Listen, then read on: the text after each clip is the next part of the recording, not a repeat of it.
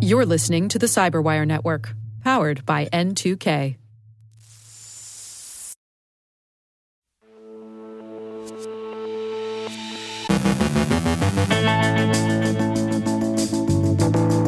Taking down bot farms, Russia says the U.S. is the aggressor in cyberspace.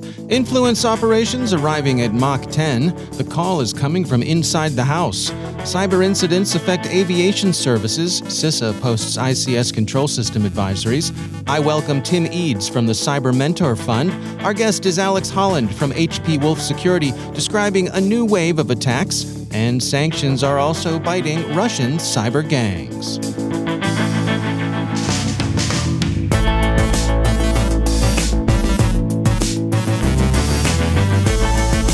From the Cyberwire studios at Data Tribe, I'm Dave Bittner with your Cyberwire summary for Wednesday, March 30th, 2022.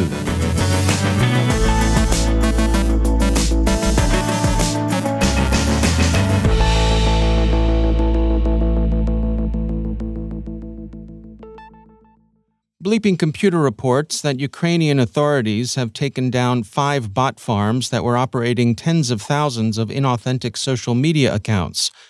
The messaging was coordinated and consistent with disinformation about the progress of the war aimed at discouraging further Ukrainian resistance.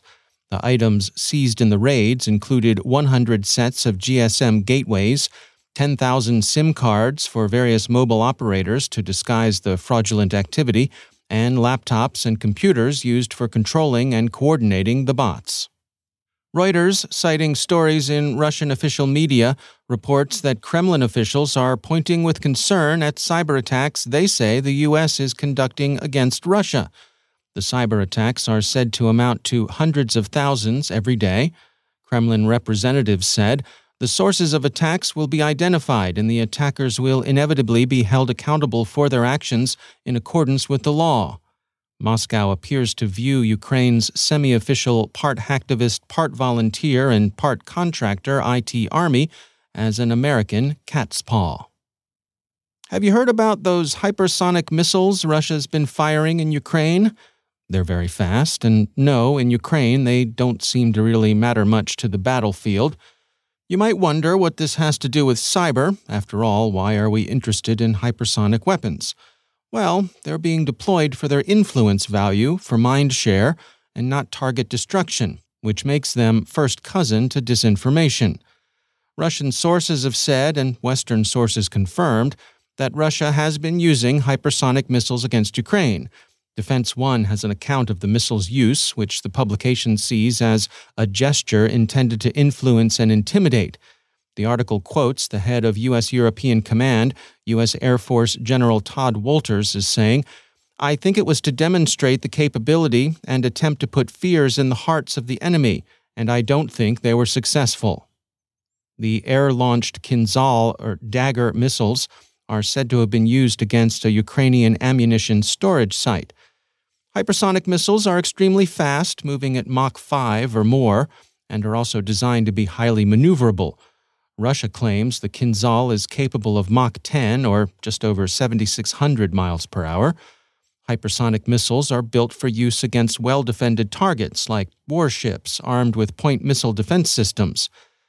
So why use them against big, stationary, poorly defended targets like the one said to have been struck in Ukraine?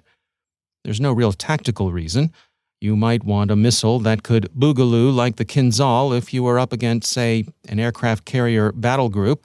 But if you're striking ammunition bunkers or apartment buildings, schools, hospitals, theaters, and so on, a Kinzhal is more than 7,000 miles per hour of excess force. General Walters probably has it right. This is propaganda of the deed, not fire support. It's an information op that tries to persuade through kinetic effect. It also represents the expenditure of some pricey ordnance.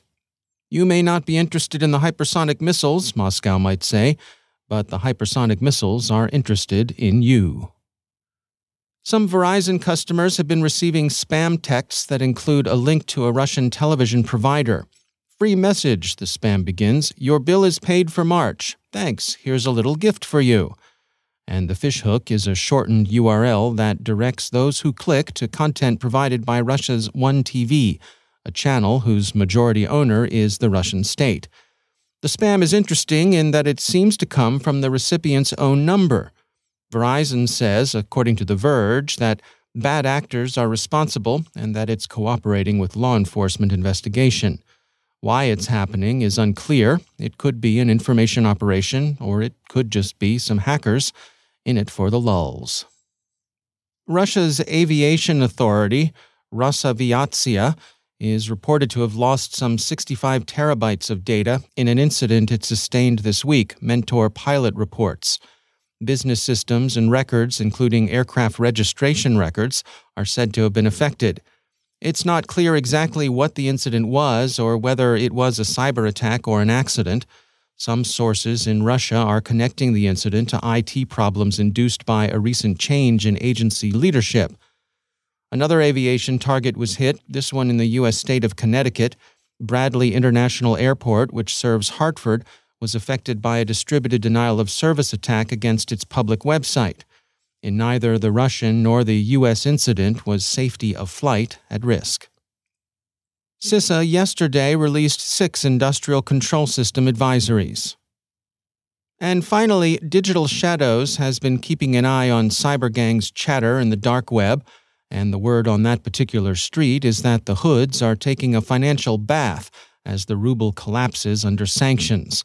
With transfers of money blocked and with extensive restrictions on banking in place, criminals are finding it difficult to cash out cryptocurrencies and are having trouble getting hard currency. Digital Shadows describes the underworld's difficulty deciding what to do. They said, one user advised simply leaving the money where it was for 6 months if the questioner did not need to use it urgently for other purposes.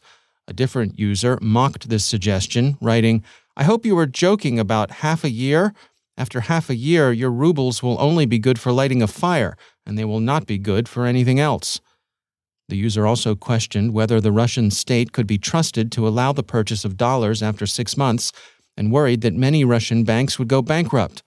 Other forum members considered the advisability of buying gold, although some noted that this method would incur losses due to the high trade fees and storage costs and would involve an expensive examination during the transaction process.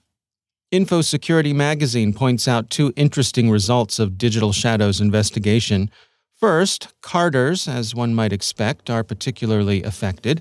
And second, spare a thought for your poor local criminal. Maybe. It turns out a lot of them are just moonlighting, that they all hold legit jobs in the straight world that they rely on to put food on the table.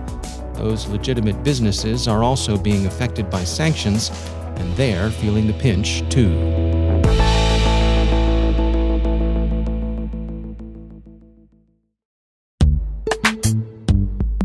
Every day, your IAM tech debt grows. Your multi-generational services struggle to work together. Building an identity fabric can fix this. It makes all your identity tooling stronger and allows you to connect any app to any service you want to use, with zero coding, zero maintenance, and zero app downtime. Strata's identity orchestration platform separates the identity logic from your applications, so you can optimize existing IAM tools and manage them in a single control plane. Now, every vendor, standard, and architecture work together. In short, building your identity fabric means you can secure your non-standard apps, keep your complex access policies, retire outdated IDPs, and modernize in record time. So build your fabric with Strata Identity and get rid of tech debt for good. Visit strata.io/cyberwire, share your identity priorities, and receive a pair of AirPods Pro. Offer valid for organizations over 5,000 employees. Connect today at strata.io/cyberwire.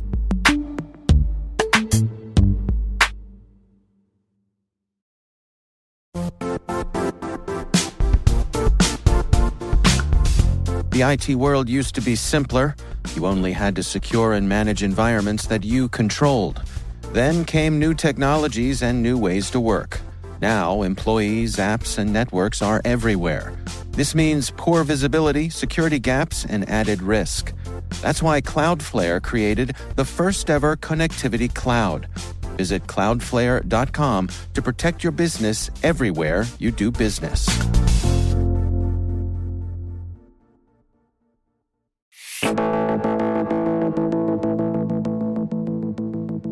HP Wolf Security recently released their latest quarterly Threat Insights report, which highlighted shifting tactics they've been tracking of attackers using features in Microsoft Excel to bypass detection. Alex Holland is a malware analyst with HP. We saw a near six-fold increase in the volume of Microsoft Excel add-in files being used to deliver malware. And we saw these files being used to deliver 7 families of malware, everything from kind of crimeware, including Dridex and IcedID, all the way down to commodity remote access Trojans. And why we think this is significant is because it's part of a wider trend of attackers responding to Microsoft blocking features in Microsoft Office that have historically been abused by attackers to deliver malware. So is this in response to Microsoft, making macros disabled by default? You're right on the money, yes. I'd say that this started in October last year, where Microsoft announced that they would be disabling Excel 4.0 macros by default by the end of 2021, which is an older macro technology that was first introduced in 1992, so it's been around for a long while. This trend has continued with the announcement last month of Microsoft's plan to block VBA macros in documents that have originated from the web from April this year onwards. So we think this surge in Excel add-in malware is evidence of attackers responding essentially to the slow death of malicious macros by experimenting with different techniques to deliver malware that aren't reliant on these technologies, which are quickly being blocked. For folks who aren't familiar with exactly what Microsoft Excel add-in files are, can you explain to us how they work? I describe them as macros on steroids. So essentially what they allow you to do is for developers to write high-performance functions that can extend the functionality of Excel way beyond what other macro languages, high-level macro languages, can let you do. For example, VBA. For instance, Excel add-ins can support things like multi-threading, which VBA cannot. Is there any sense for how effective this pivot has been for the threat actors? In other words, moving to these add-in files, is their ability comparable to what they had when macros were enabled, or is this really hamstring them? I would say that in the short term, when we're analyzing threats, we split threats into 2 kind of attributes. The first is intent, by which we mean an attacker's desire and expectation for an attack to succeed. And the second attribute is capability. And we're talking about knowledge and their resources to actually conduct an attack and execute it. And so this change, we think, affects their ability, their knowledge, their know-how in order to execute attacks properly. This is only a short-term change. And in fact, we saw on underground forums tools and services advertising XLL, Excel add-in malware that delivers and automates delivery of malware. So people are already coming up with new tooling to get around macros being disabled. That's Alex Holland from HP Wolf Security.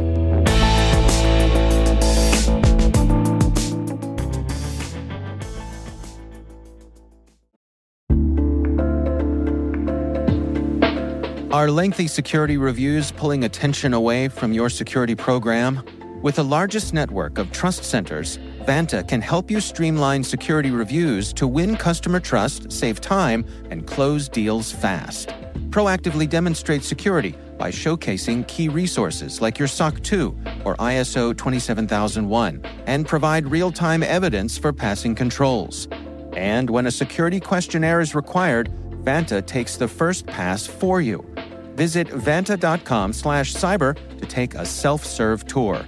That's vanta.com/cyber.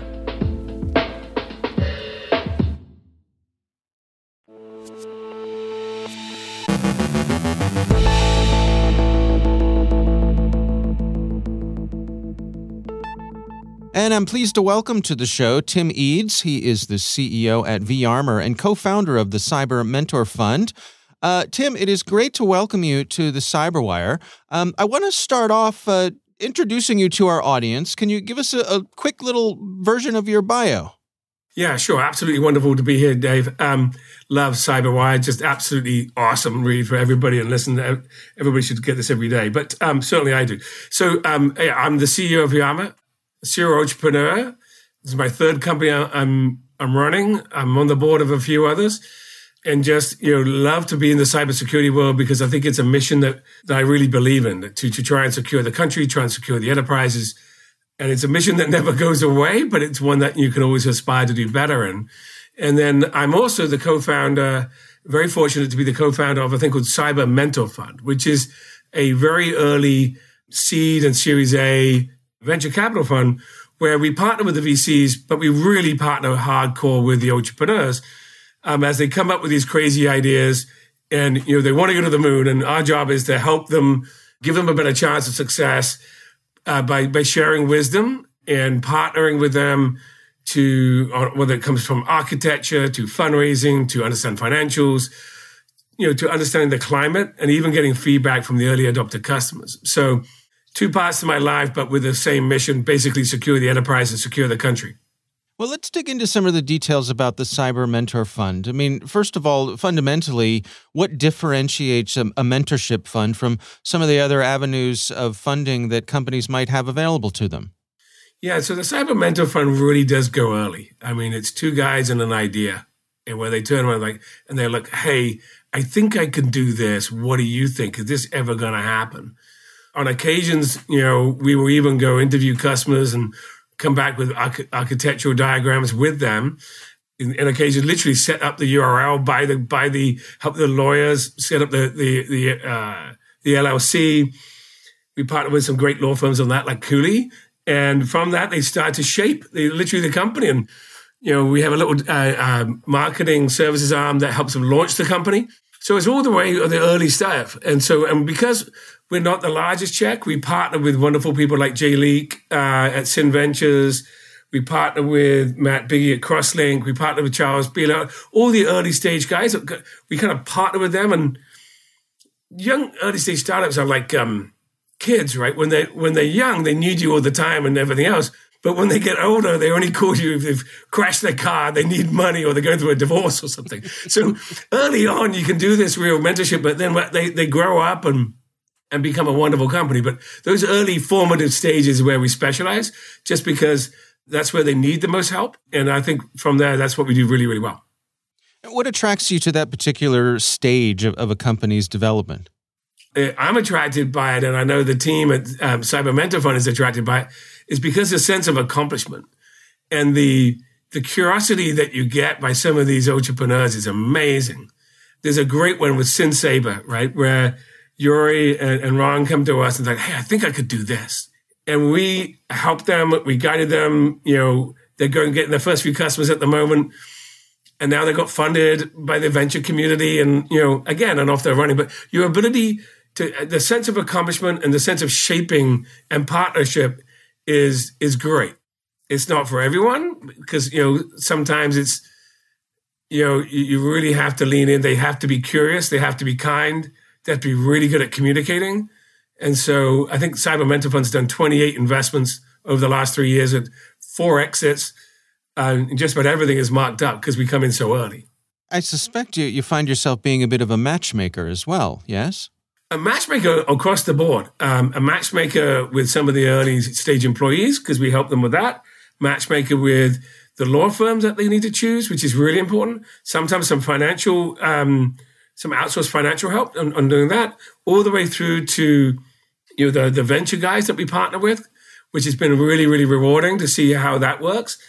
And then, like I said, we've sold 4. I've been in the cybersecurity industry a very long time now, multiple decades. And so we tend to know the CEOs of all the large companies, whether it's Gary Steele, who's now over at Proofpoint, or, Peter Bauer at Mimecast, or wherever it is, and so we can, if there is an exit on the horizon or a decision on the horizon, our ability to actually have a conversation with the potential acquirer and do it in a non-crazy way, just do it in a very kind way. Say, hey, this company is going to look to exit. Is this something that you should be looking towards? All right. Well, Tim Eads, thanks so much for joining us.